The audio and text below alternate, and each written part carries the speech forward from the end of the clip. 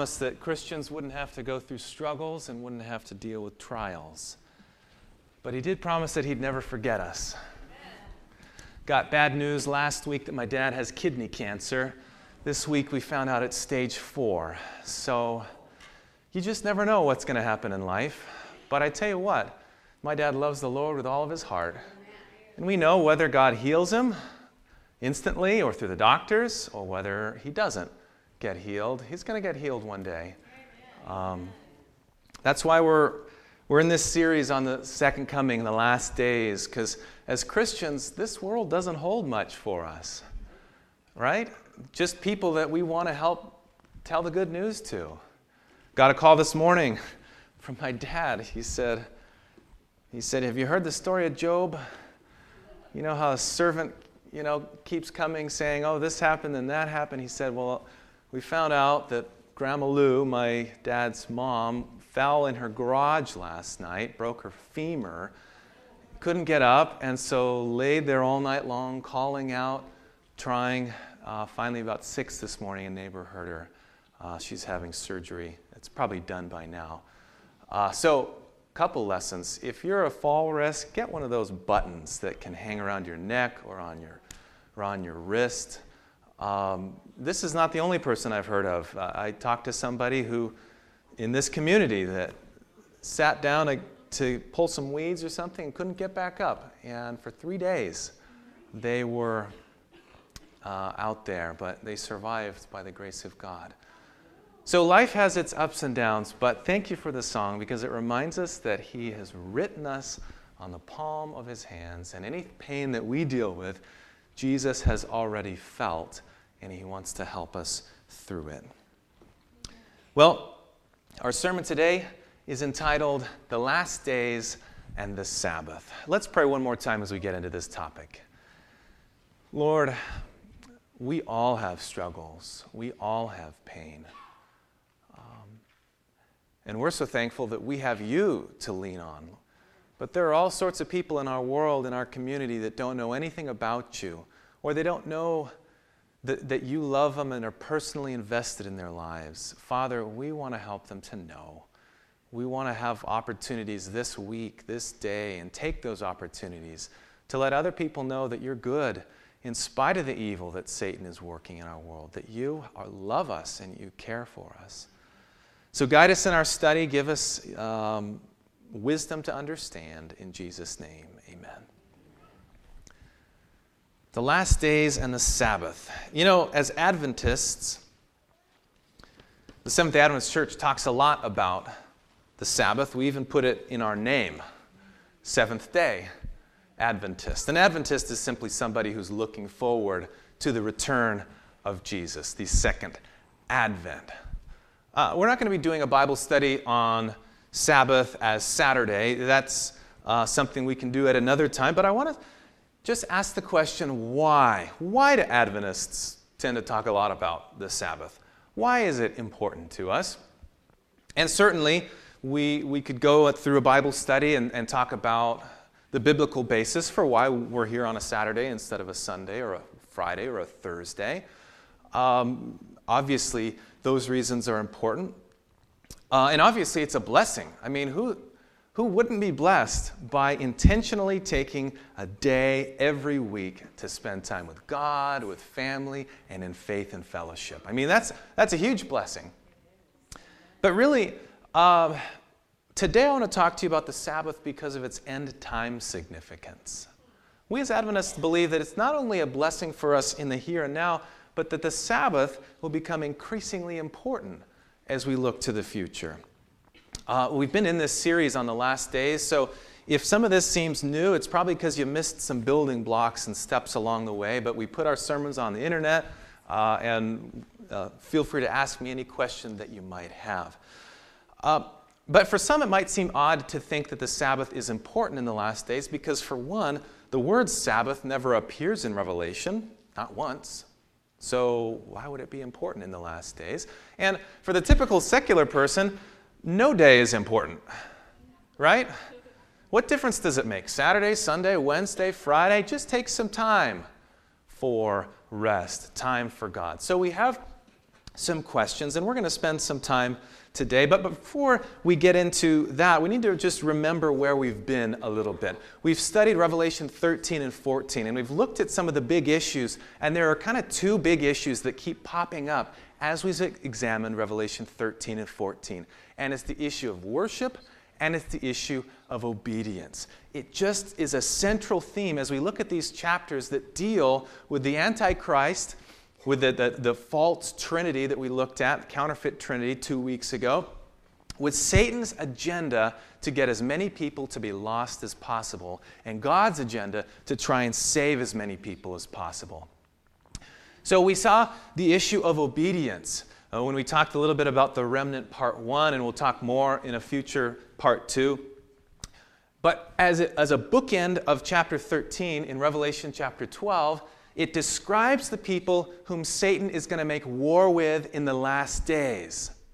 The remnant, these end-time people. And we get a couple of characteristics. The dragon, that's Satan, we saw that in Revelation 12:7, was enraged with a woman.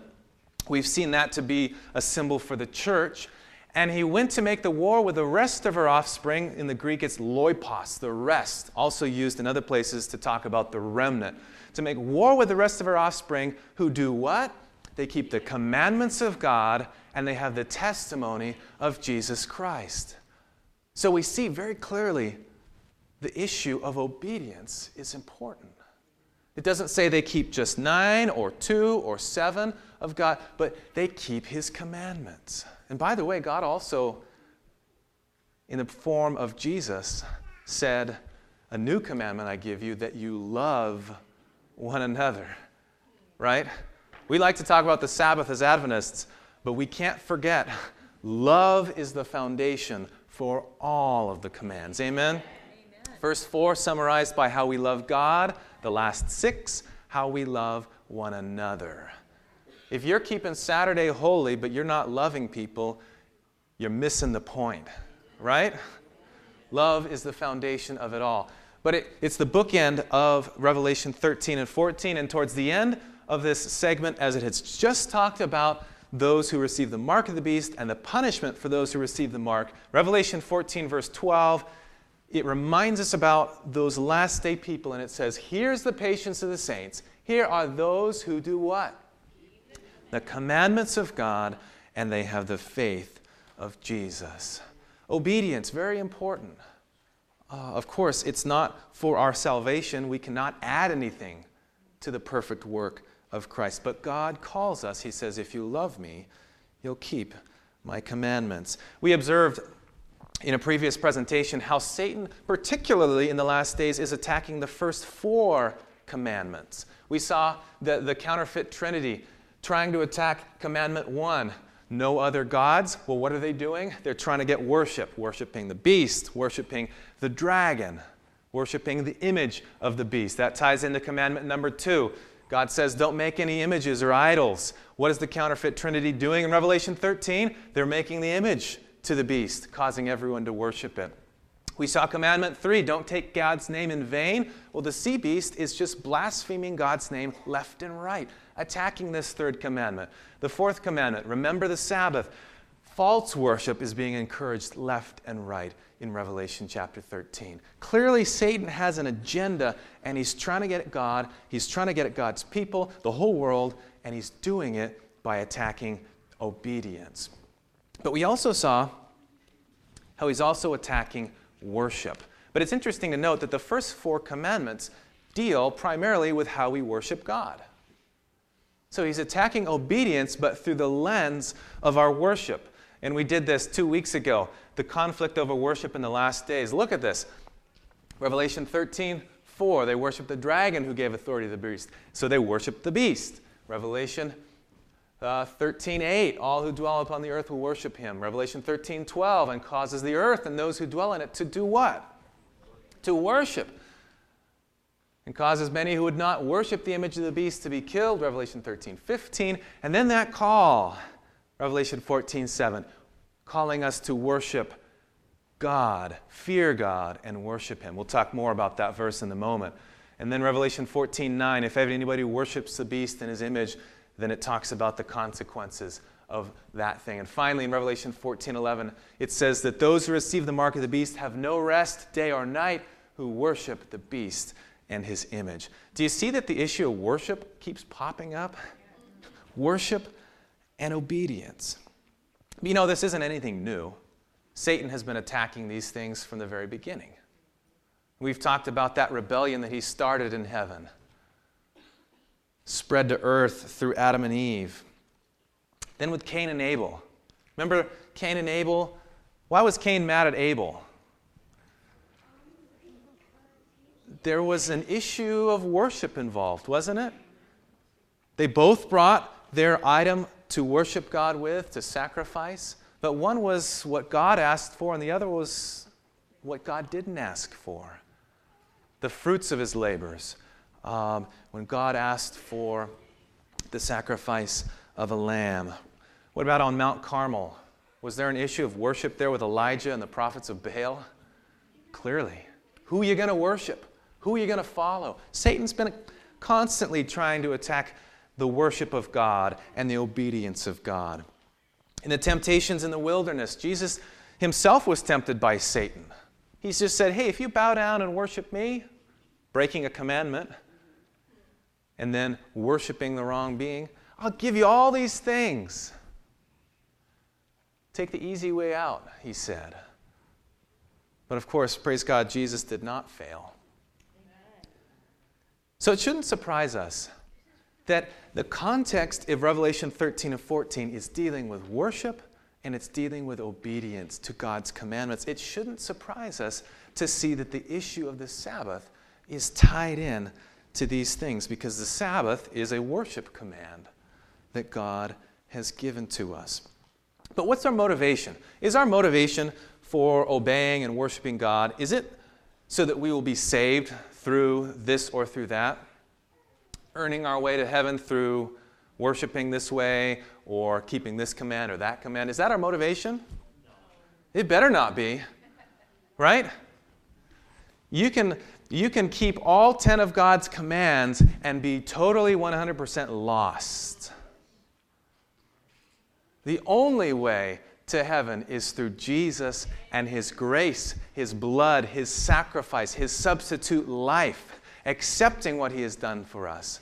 Never are we saved by our works. Amen? Amen. By grace, through faith, we are saved.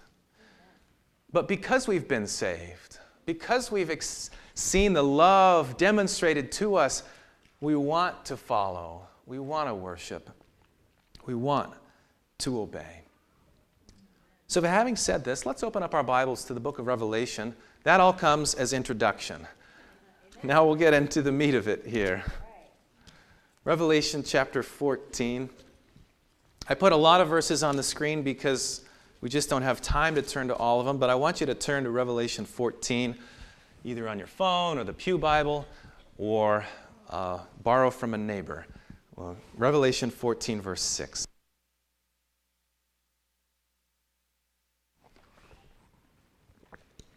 Here in Revelation chapter 14, verse 6, we introduce and we begin the first of what we call the three angels' messages. Revelation 13 primarily describes the satanic trinity and its attack upon the world and the remnant. Revelation 14, 1 through 5, we get a little sneak preview, a proleptic view, a look into the future of the saved who will survive all of these difficulties. God gives a sneak preview.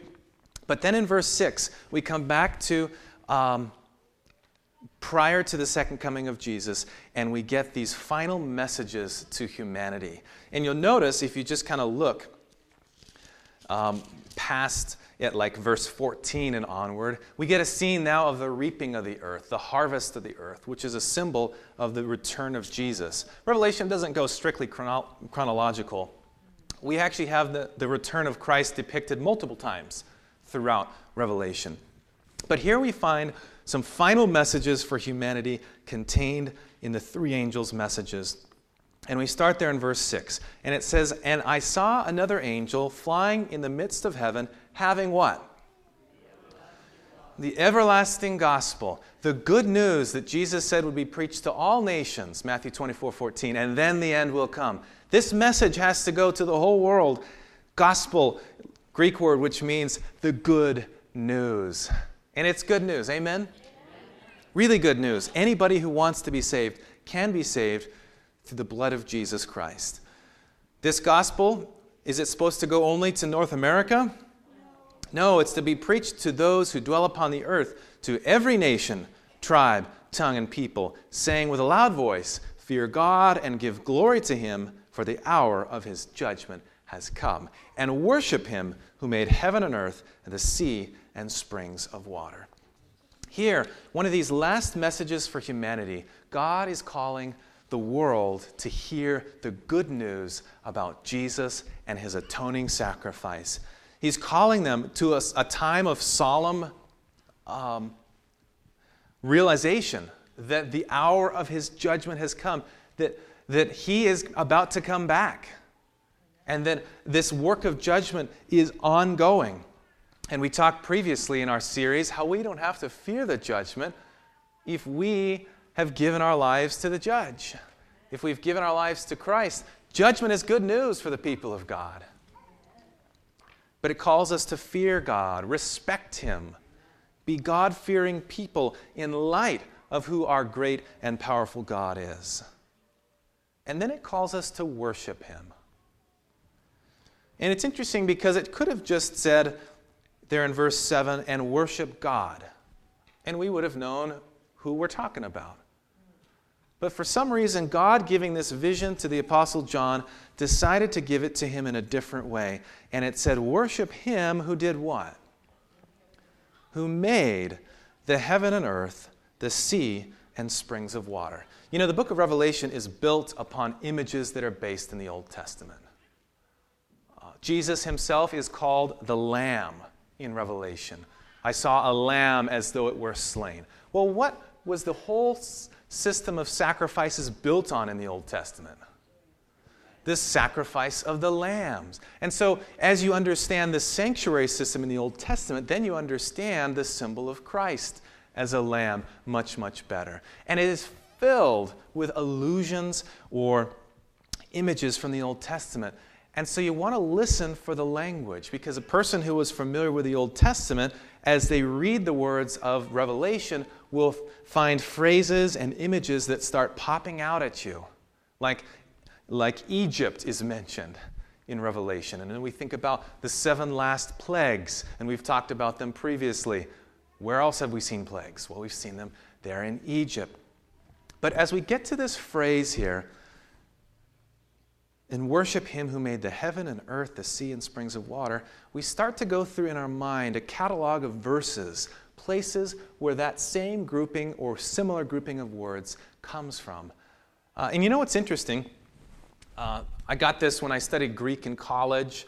And if you go to seminary, any seminary, it doesn't have to be an Adventist seminary, any Christian seminary, you're going to get probably this book if you study Greek, or one that's very similar to it. This was written, compiled by Bruce Metzger, and he was one of the famous scholars in the Christian world. He himself, I think, was Presbyterian. But what's interesting, as you look in the Greek New Testament, like your Bible, if it has some study notes, it has little footnotes. Or maybe your Bible, does it have like a center column reference? Sometimes it has little letters or numbers, and you look at it and you say, oh, this verse is related to this other verse over here. Yeah, you've done that before? Yeah, you've seen that. Have you seen that in your Bible before? And then you look and you say, oh, that's where this New Testament author is quoting. They're quoting Isaiah. And it really helps you. Well, they did that in the Greek because it's a really helpful study tool. So what you can do here is, in this Bible that all churches and all different faiths use, you look at the note under verse 7 for chapter 14, and what verse is it saying it's referencing there? Exodus 20:11. Yeah, Exodus chapter 20, verse 11. Well, what is Exodus 20, verse 11? Well, take a look. I'll save your fingers a moment here. I think I have it on the screen. Exodus 20, verse 11 comes to us from the fourth commandment. God said, remember the Sabbath day to keep it what? Holy. 6 days you shall labor and do all your work, but the seventh day is the Sabbath of the Lord your God. On it you shall not do any work, you or your son or your daughter, your maidservant, male servant or your female servant, or your livestock, or the sojourner who is within your gates. For, and here's the reason why. Worship me on the seventh day. Why? Because I'm the one that made you. For in 6 days the Lord made the heaven, and what else? The earth, and what else? The sea, and all that is in them, and rested on the seventh day. Therefore the Lord blessed the Sabbath day, and he made it holy. So scholars who are not Adventists, they say, yeah, Revelation 14:7, it's clearly an allusion to the fourth commandment. That language was pulled from somewhere. Where was it pulled? It was pulled from the fourth commandment, which calls us to remember God as our Creator and to worship Him on the Sabbath. John Pauline, a New Testament scholar, I like the way that he put it. He said this, when Revelation finally gets around to calling on people to worship the true God, it does it in the context of the fourth commandment, the Sabbath command. It's interesting. 7 times in Revelation 13 and 14, there's a reference made to worshiping false, the beast or the image of the beast or the dragon, etc. 7 times. And then 1 time in that passage, and it's right here, Revelation 14:7, we're called to worship God as our Creator. So why would the Sabbath be central and important? We've seen the context of worship and obedience, keeping God's commandments, and we've seen right in the very first angel's message a call to worship God as our Creator. And the best way we do that is by keeping the day He set apart as a memorial for creation. But why would the Sabbath be important? I have 4 reasons. We could probably come up with more, but I have 4 reasons why I'd like to suggest to you, in the last days in particular, the Sabbath is a central and important issue. Number 1, the Sabbath is important because the 144,000, those that are saved, it says that they are the ones who follow the Lamb wherever He goes. And you can never go wrong when you're following after the pattern and example of Christ. And what does the pattern of Christ reveal? The pattern of Christ reveals that as it was His custom, He regularly worshiped on the seventh-day Sabbath. That's the day that He kept. And we don't find, and that's a whole Bible study for another day, but we don't find the scriptural references saying that a change has been made. So we say we should follow after His example. And we find it interesting that He said, remember. It's like He knew we would forget. So reason number 1, because it's a part of following after the pattern and example of Jesus. But reason number 2, the Sabbath is a weekly reminder that God is the one that made us. God is our Creator, the author of life. And now more than ever in the world's history, people are not recognizing God as Creator. They're recognizing chance and random processes as their Creator. They're recognizing time as a factor in their creation. And there's nothing significant about life because life was not created. There is no meaning and purpose. We got here as really lucky accidents of the universe, which never had a reason to begin anyways. And so in the last days, God is calling out to the world and He's saying, I'm the one who made you. I'm the one who created you. You have purpose. You have meaning in life. And so He calls us to remember Him as our Creator. You know, it's been said that if the Sabbath was faithfully kept throughout centuries, we wouldn't have all of the people now ignoring God as Creator, because the Sabbath is a weekly reminder that God made us, He loves us, and He has a good plan for our lives. It's not a day of rules and restrictions, it's a day of remembering our good God and our Creator. Sabbath is important because it's following after the example of Christ. Sabbath is important in the last days because it's a reminder to a world who's rejecting a Creator. It's a reminder that God made us and preserves us. Number 3, the Sabbath is an ideal way to really test whether people are willing to follow the Lamb wherever he goes. You know, the Sabbath is in some ways different from the other commandments. Some of the commandments, a lot of them, you can find really good selfish reasons for keeping them. Right? I don't want to go to jail. Therefore, I'm not going to steal. I'm not going to be caught lying, in front of Congress. Or I'm not going to murder people because I don't want to go to prison. They just make a lot of sense, right? And so you can keep those commandments in a selfish way. I'm going to honor my parents because when they die, they'll pass along a better inheritance to me if I've honored them better, right? You shouldn't do these things for those motivations, but people can do that, right?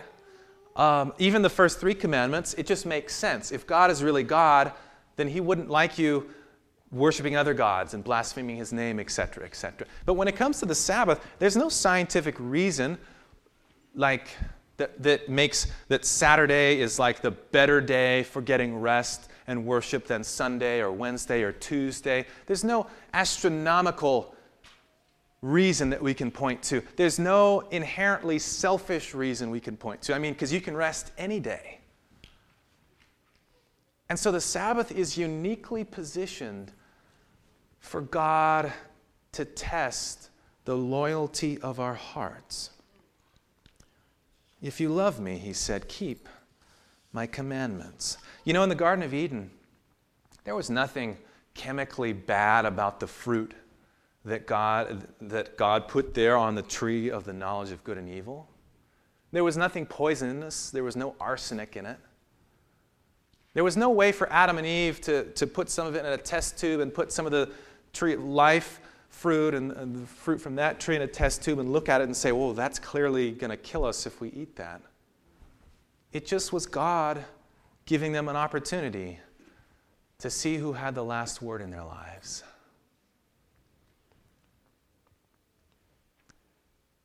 God could have told Cain and Abel that any sacrifice would do. Sure, bring whatever you want. You want to crochet me something and put it on the altar? Go for it. Right? Paper mache? Love it. Right? But God was specific for a reason. And Cain's sacrifice, as nice as it was, who doesn't like fruit and good food from the garden? But that's not what God asked for. Sometimes God puts things in our lives to reveal what's in our heart. You see, we're not going to be saved by keeping Saturday or Sunday or Wednesday. It's not salvation by worshiping on Saturday, right? It's salvation by grace through faith alone. But sometimes God puts things in our lives to reveal to our own hearts who has the last word. Have you really surrendered your life to me? Remember we talked about Matthew 7, that really troubling passage where people in the last days say, Lord, Lord, didn't we do all these things? Lord! And God will say, I never really knew you. They thought they were doing what they were supposed to do. So the Sabbath is important because it's a way that there's not that selfish motivation for keeping it. It's just simply something we do in response to God. But I tell you what, there will be a lot of Sabbath keepers who are lost, right? Sabbath keeping is no guarantee of salvation. We should keep the commandments, but we should have Jesus as our Savior. But when God gives us a gift and a blessing, we should follow and we should receive it. I like, again, the words of John Pauline. He says, at the end, the Sabbath becomes the ideal test to see if we serve God because of who He is or because of what we can get from Him.